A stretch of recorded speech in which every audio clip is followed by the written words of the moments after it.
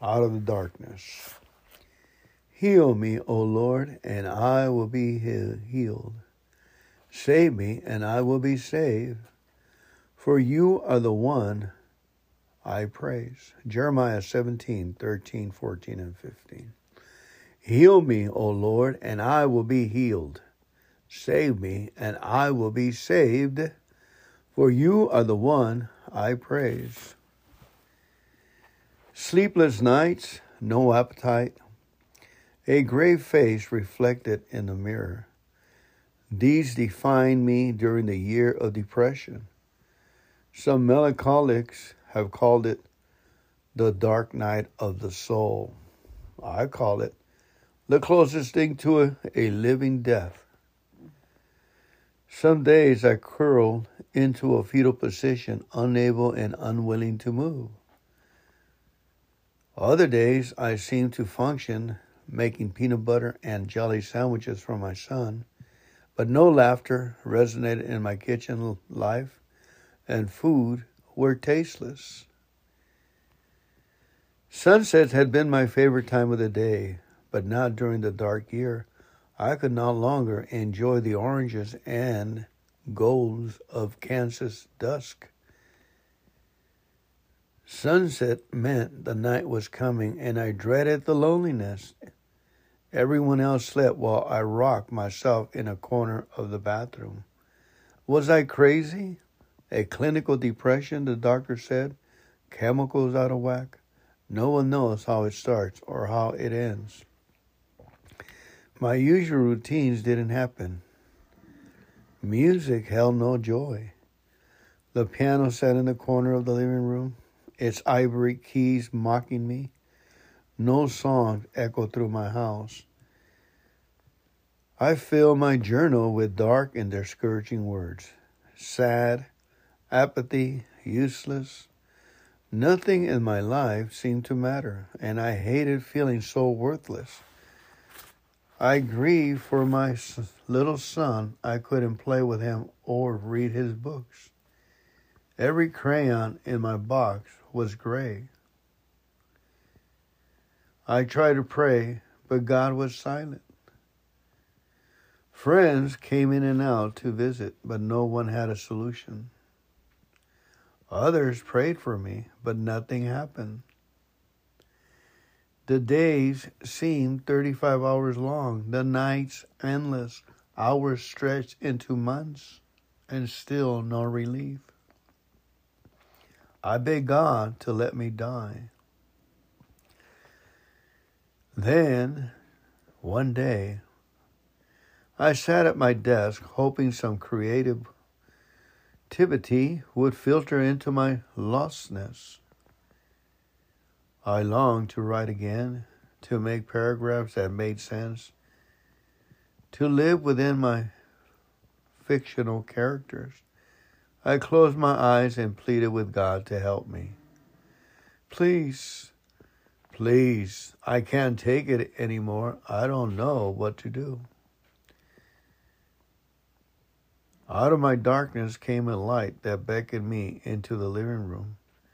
I traveled out of body and saw God standing beside a Christmas tree.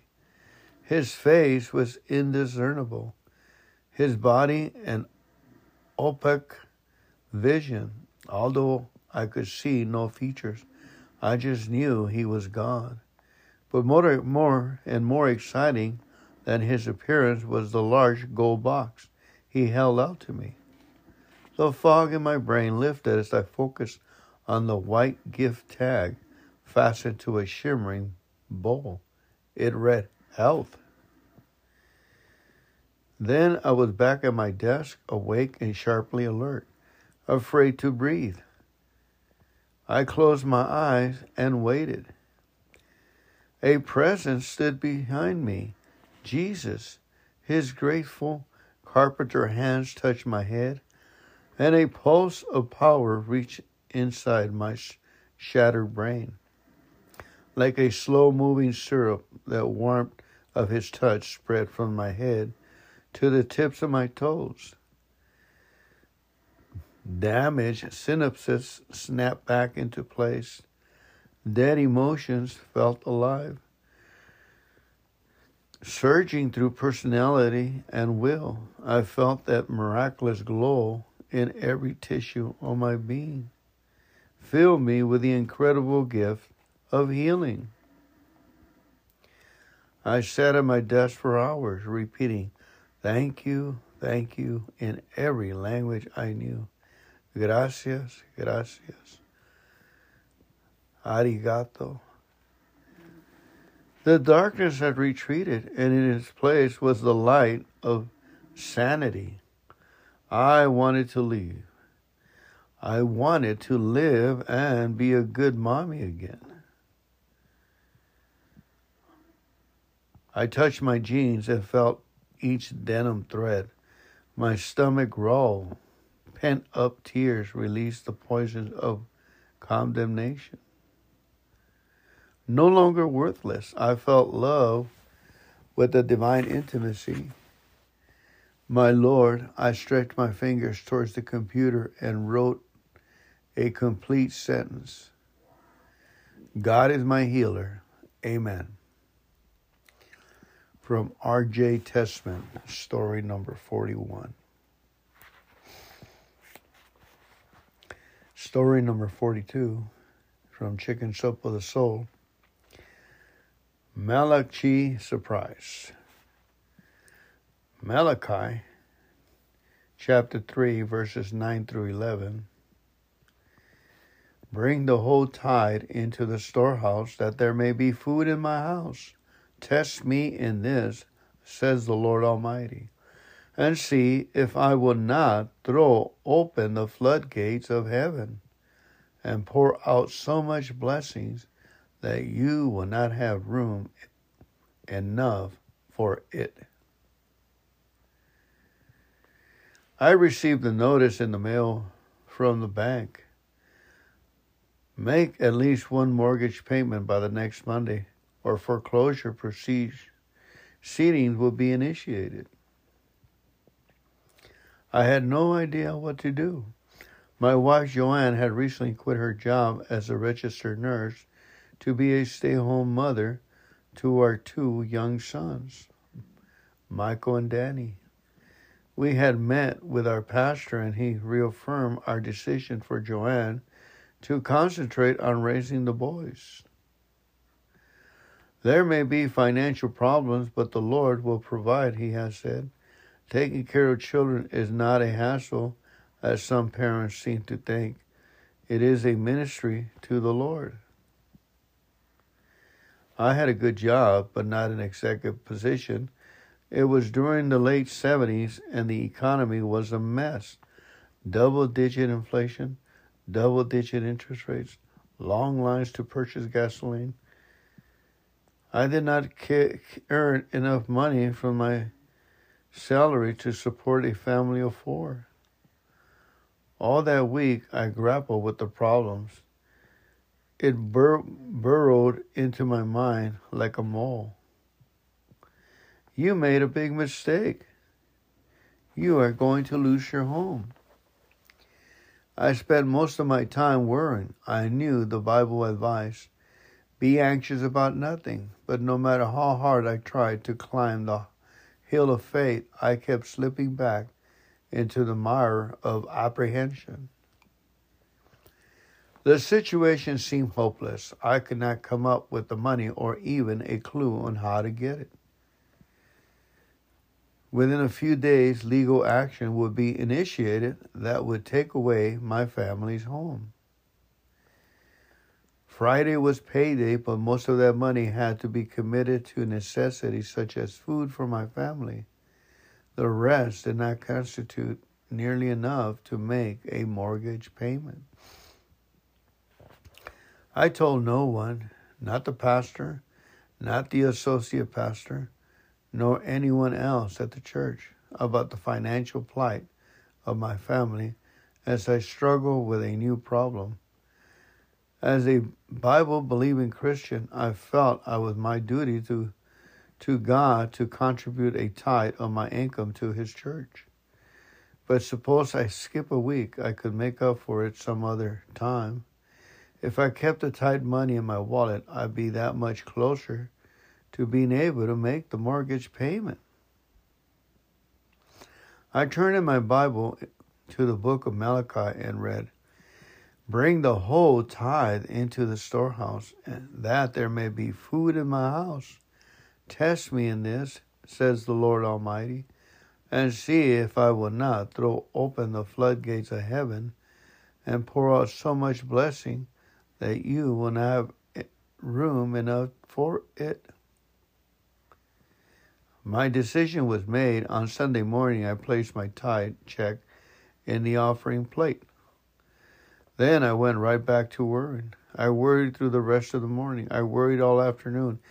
In the evening, Joanne and I returned for another church service, and I managed to worry all the way through it. After the evening service, the associate pastor came up to me with a smile on his face and handed me an envelope.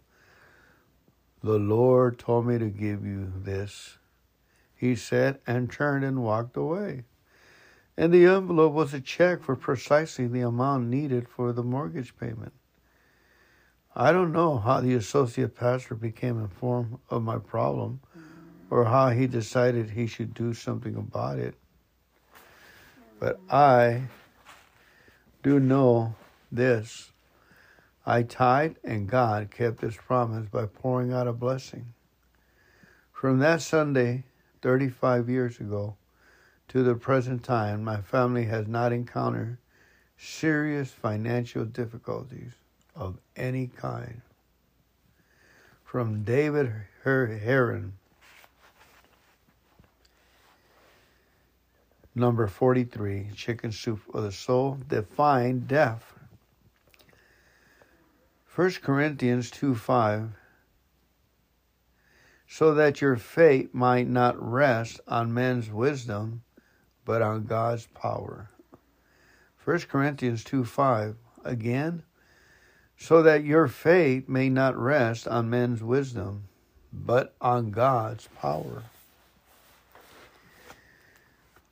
I was working a 16-hour shift one Saturday in ICU.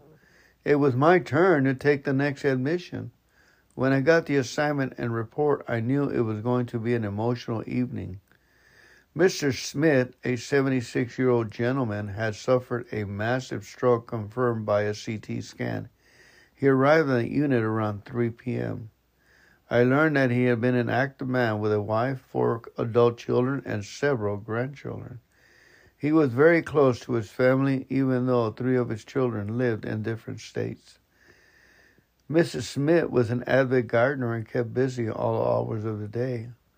When Mr. Smith suffered his stroke, he had a large amount of bleeding into the brain, and this resulted in a respiratory arrest. The family was given the news that his condition was grave. He had seizures almost continuously. His heart rate and blood pressure were unstable. He could not live through the night. His wife asked us to do whatever we need to keep him alive until her 3 children could come say goodbye. One daughter lived close by, and she remained at her father's side. Mrs. Smith called a son in Delaware, a daughter in New Jersey, and another son in Virginia. 2 hours later, I was hanging the 5th intravenous medication to stabilize Mr. Smith's rhythm and blood pressure when Mrs. Smith asked me to pray with her that her husband would awaken and be well, but if he had to die, that he would live long enough for his children to arrive. "How long before everyone gets here?" I asked. "About 7 hours. I prayed with her, "God, please stabilize Mr. Smith's blood pressure and heart rate so he can live through the night." About 10 minutes after our prayer, his heart rate dropped to 40, then 30, and then down to no rhythm at all. The cardiac arrest team was called. They worked on Mr. Smith for 20 minutes because of the bleeding into his brain. It was determined that even if we could get his heart rhythm back to normal, Mr. Smith would never awaken from a coma. After talking with Mrs. Smith, the emergency doctor called the code, stopped all the resuscitation measures, and pronounced Mr. Smith dead. Because he was my patient, it was my responsibility to remove all the linens and tubes and bathe him. Everyone had left the room, and as I removed the intravenous lines and tubes, I prayed again for him to get a rhythm back to live long enough for his children to come to say the goodbyes. Normally, the procedure is to remove the EKG lead and turn the monitor off. For some reason, I had not removed the leads yet, but I turned off the monitor in the room, and I was beginning to remove the breathing tube. The other nurses came running in. "What are you doing?" one asked. Turning around, I told her I was taking out the lines and cleaning Mr. Smith after his death.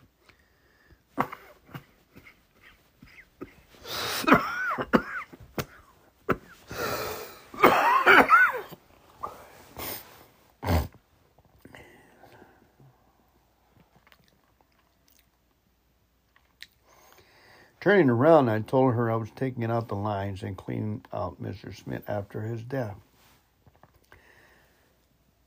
Turning around, I told her I was taking out the lines and cleaning Mr. Smith after his death. One nurse flipped on the monitor at the bedside. I looked up at it and got chills. Mr. Smith had a heartbeat again as I watched the rate increase from 30 to about 50. "It's just the drug effect," said one of the nurses. "We all know this happens sometimes. It doesn't mean anything." But when I checked for a pulse, I felt one in his neck. I turned the ventilator back on to give him oxygen. As we stood in the room, watching the monitor, we all realized that Mr. Smith, who had been pronounced dead a few minutes before, had a heartbeat. He was alive again. At 10:30 p.m., all 4 of his children walked into the room. Mrs. Smith smiled at me as we acknowledged that God had answered our prayers. A few hours later, Mr. Smith died, his family at his side having said their goodbyes. He didn't get well and make it out of the hospital, but God still performed a miracle. Mr. Smith lived for 8 hours after being pronounced dead. Kim D. Armstrong.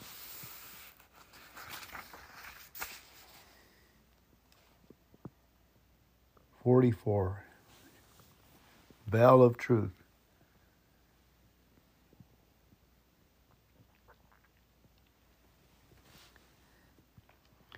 And everyone who has left houses or brothers or sisters or fathers or mothers or children or fields for my sake will receive 100 times as much and will inherit eternal life." Matthew 19:26. 29. And everyone who has left houses or brothers or sisters or fathers or mothers or children or fields for my sake will receive 100 times as much and will inherit eternal life. I was 19 years old, alone in a studio apartment in Kansas City. It was the Christmas season and self-pity had gotten the best of me. With no job and the rent barely paid, all I had was a box of cereal, a carton of milk, $5 in my bank account, and a single $1 bill in my purse. Earlier that year, I made a fatal decision. I was forced to quit college due to lack of money. So I packed up 2 suitcases and got on a bus with only $50 in my pocket. My parents were getting a divorce. I had no financial support. My temporary minimum wage job had ended. I was new to town, alone, and friendless. So here I was in Kansas, sitting on my murky bed, staring out the window. I began to think, No one really cares if I live or die. I could be lying in the gutter somewhere and it wouldn't make a difference. I thought, I get out of here, get out of this room before I do something I regret. My thoughts. I buttoned up my old lime green coat. I had once been part of my new college wardrobe. Now it had holes in the elbows and was torn on the shoulder where white stuffing poked out.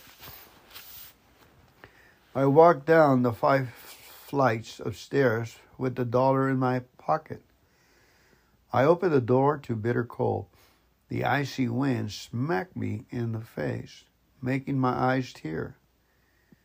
I began to walk and walk. I had no destination. I just knew I had to get out of this apartment. Eventually, I came to a park with benches and a fountain where I could sit, cry, and pray. With my eyes closed, begging God for help, His wisdom, a sign, anything, I heard a voice. A man was speaking to me. Was it a sign? I opened my eyes to find a homeless drunk sitting next to me and asking me for a date. I headed back towards the apartment.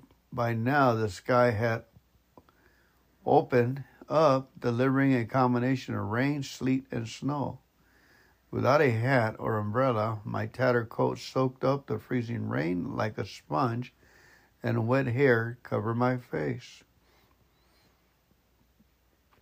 Walking past fancy stores that were beautifully decorated for the Christmas season, I felt embarrassed by my little match girl appearance. A few steps later, I stood outside a small coffee shop, gazing the window here. Even in the coffee shop, women were wearing furs and beautiful clothes.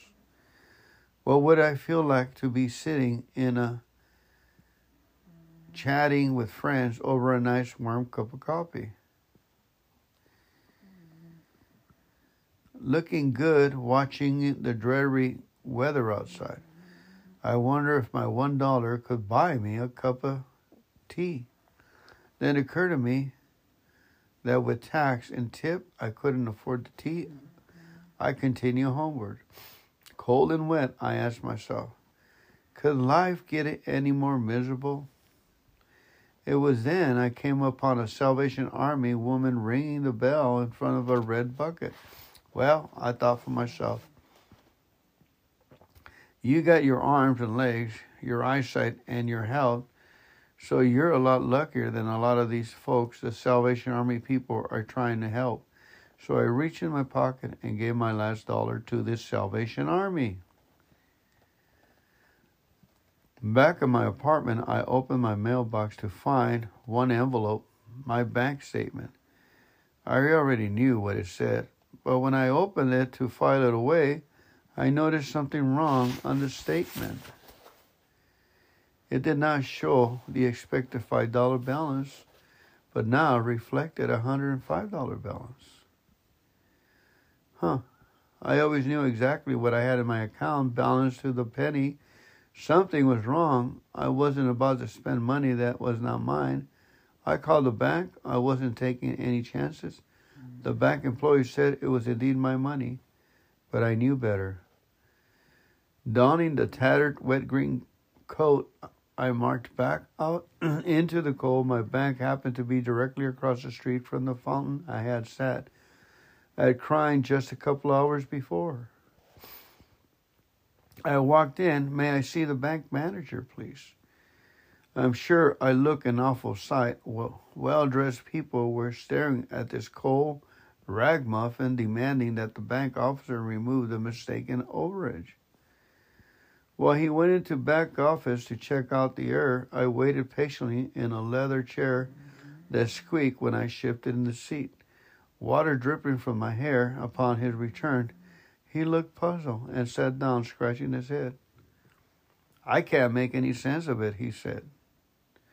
But it is indeed your money. That's impossible. I know what I had to the penny, and this appeared out of nowhere. He said he understood my concern because it had not appeared on previous statements.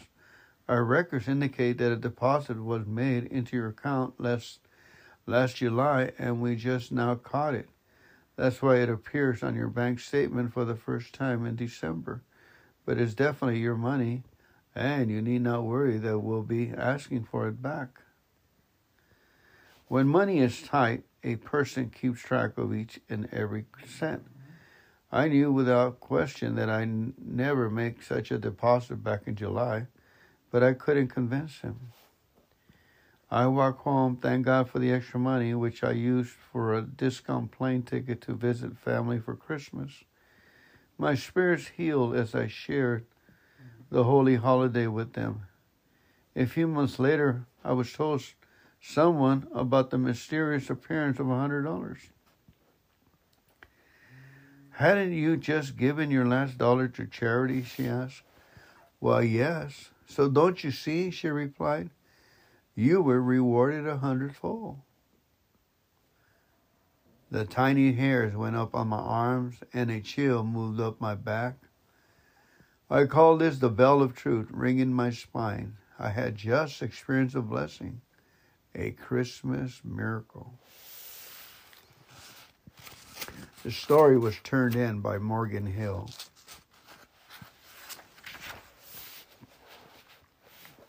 Amen.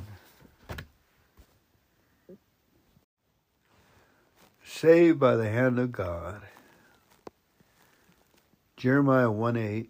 Do not be afraid of them, for I am with you and will rescue you, declares the Lord. Do not be afraid of them, for I am with you and will rescue you, declares the Lord. Jeremiah 1:8. My good friend Rena and her daughter Nikki are still trying to make sense of what happened to Nikki when she almost died one day in the Himalayas. Rena had planned to accompany her 80-year-old mother on a spiritual pilgrimage to Badrinath in the Himalayas. But a severe bout of sciatica prevented her from making the journey. Instead, her 27-year-old daughter, Nikki, a professor of botany, went with her grandmother. Grandmother and granddaughter set off together, one to offer devotions to the Lord, and the other to pick up some interesting plant samples in the pristine mountains. They were part of a tour group that hired a bus for the pilgrims and made arrangements for rest stops and food along the way.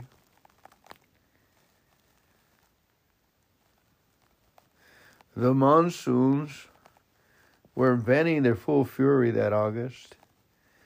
Rains in the hill accompanied blustery winds and a damp chill.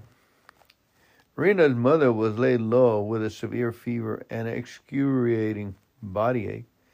Not wanting to hold up for the rest of the group, the tour organizer arranged for Nikki and her grandmother to stay in a rather remote rest house while the others continued their arduous climb. A faithful houseboy, Ramu, would cook, clean, and look after their comfort. Grandma was distraught to come all this way and not to see the face of the Lord. She moaned, her emotion anguish as great as her physical one. Don't worry, Granny, God is everywhere. If you really wish, you can see him, for he is in every tree, every flower, and blade of grass. Nikki comforted her. The view from the rest house was lovely, and both spent hours on the open balcony gazing at the slopes clad thickly with tall cedars, pines, and poplars. But after 2 days, Nikki began to get restless. Even though the rain still came down in misty gusts, she decided to go for a walk on the mountain tracks. Be careful, Granny warned, as Nikki wrapped herself in a woolen scarf and set off. The path was steep and slippery, but she was careful as she picked up several plants. I'll go back and look them up, she thought. As she turned to go back, and she espied a truly rare beauty of a flower. It was a little way down a steep slope, but a faint track made her think it was possible to reach it. She started down, carefully placing her feet. One wrong step and she'll be hurtling down the steep precipice 1,000 feet below. She reached the flower, plucked it triumphantly, and cautiously started up on her way. That is when disaster struck. The ground under her feet started to slip. The rains had loosened the soil. Nikki had heard of avalanches of mud and realized that she was stuck in the beginning of one. She tried to clutch at something, but there was not a tree, not a branch, not even a sapling. As her hands groped desperately at the soil, she scooped up handfuls of grass. She tried to dig her feet into the soft earth to stop her slipping down, but it was in vain. She tried to call for help, but her throat was dry with fear, and only a faint croak came out. "Bakau, save me," she begged in her mind, even as she began to slide down inexorably. Suddenly, a warm hand grasped hers. "Here, madam, hold my hand," said a voice above her. Peering down with arms stretched was Ramu, the boy from the rest house. He climbed down with the nimble sure-footedness of hill people and gingerly pulled her up. His hands are so warm, she thought, as he helped her to her feet. She thanked him profusely, then headed off again. When Nikki entered the rest house, Grandma looked at her strained face and asked in concern, "What happened, my child?" Nikki recounted the entire incident, ending with, "If Rama hadn't come along, I would be lying at the bottom of the valley by now." "But that is impossible," said Granny. "Ramu has been here with me all along, building up the fire and regaling me with folk tales." Then Ramu stepped in with a steaming lunch. "I was keeping my EG company and only went to the kitchen when I saw you coming in." Granny and Nikki looked at each other in stunned wonder.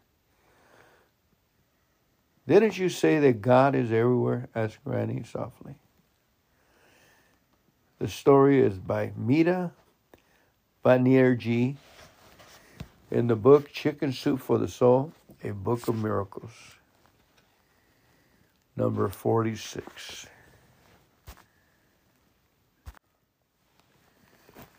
You're Not Alone is our next story. Genesis 26:24. That night the Lord appeared to him and said, "I am the God of your father Abraham. Do not be afraid, for I am with you." Genesis 26:24. Again, that night the Lord appeared to him and said, "I am the God of your father Abraham. Do not be afraid, for I am with you."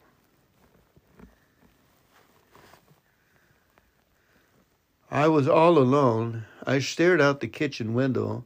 The bright sun shining revealed the streaks I left when cleaning it. "It doesn't matter," I muttered. "No one is going to see it." I try to concentrate on my weekend chores. Usually keeping busy would help me get over my depression and bitterness. I tackled everything that needed to be done with a vengeance, but nothing was going right. The vacuum cleaner shorted out, the washer wouldn't spin, and there were piles of laundry to do. I headed for the garage. I'll do yard work. Working outside in the fresh air always soothed me and gave me time to think. I cranked the old lawnmower.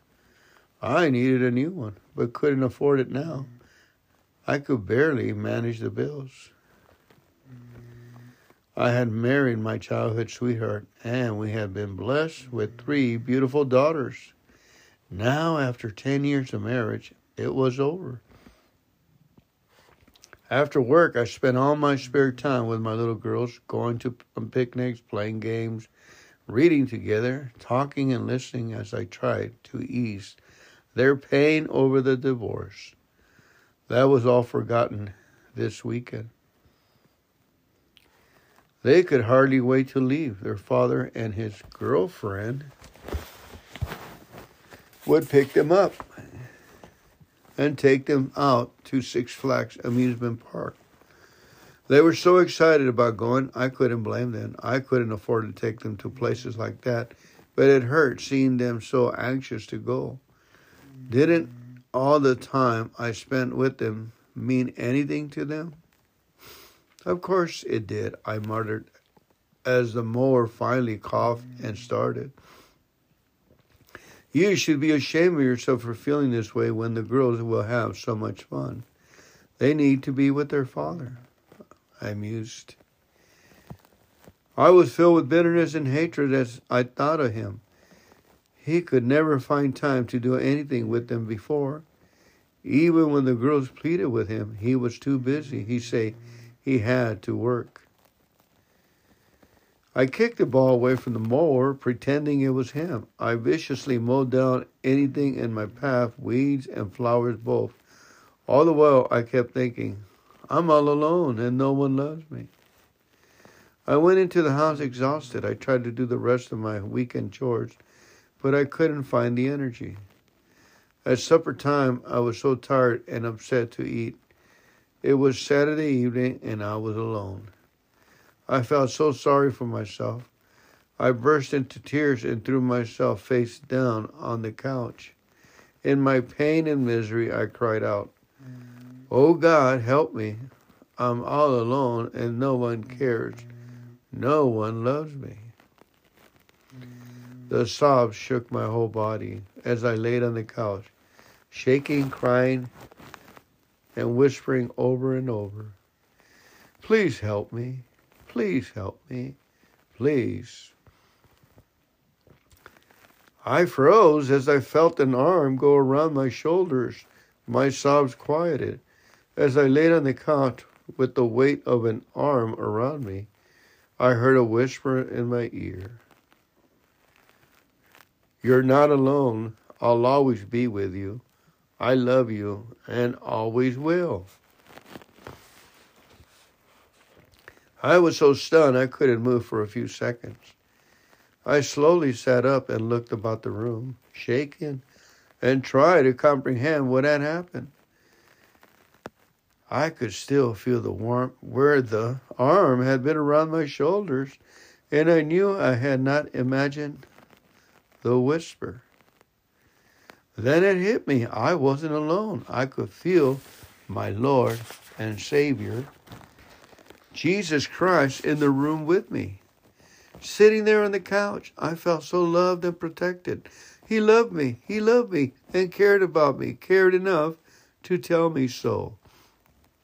The rest of the weekend, I went about in a daze, overwhelmed at what had taken place. Jesus had told me he loved me. He promised to never leave me and to always be with me. I cried some more and more.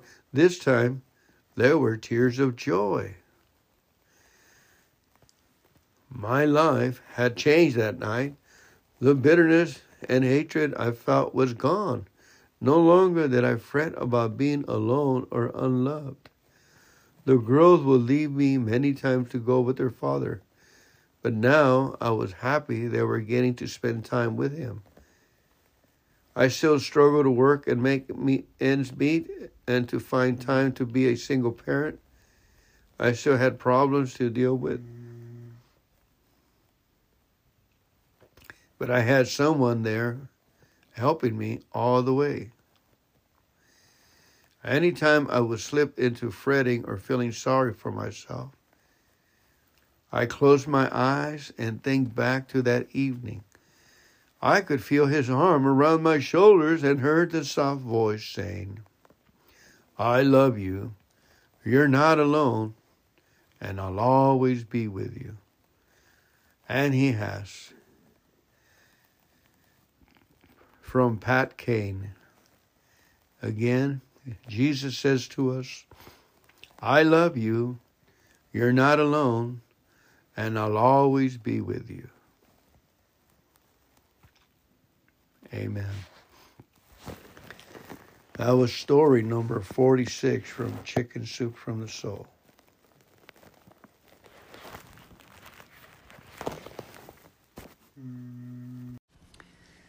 Reading from Streams in the Desert.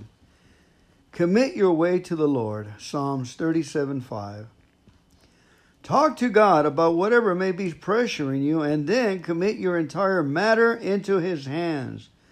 Do this so that you will be free from the confusion, conflicts, and cares that fill the world today. In fact, any time you are preparing to do something, undergoing some trial, or simply pursuing your normal business, tell the Father about it. Acquaint Him with it. Yes, even burden Him with it. And you will have put the concerns and cares of the matter behind you. From that point forward, exercise sweet diligence in your work, recognizing your dependence on Him to carry the matter for you. Commit your cares and yourself with them as one burden to your God. That was from R. Langton.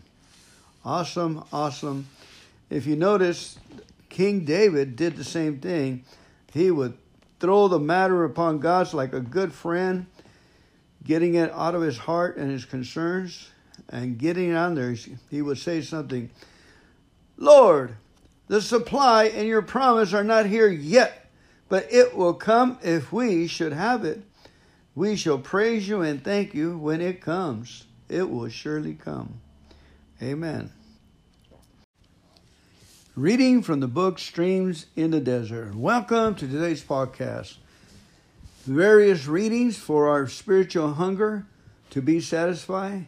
In Jesus' name, be you the blessed. Here we go. Wait patiently for the Lord. Wait. God never is late.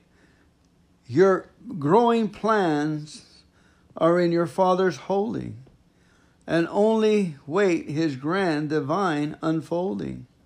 Then wait. Patiently wait.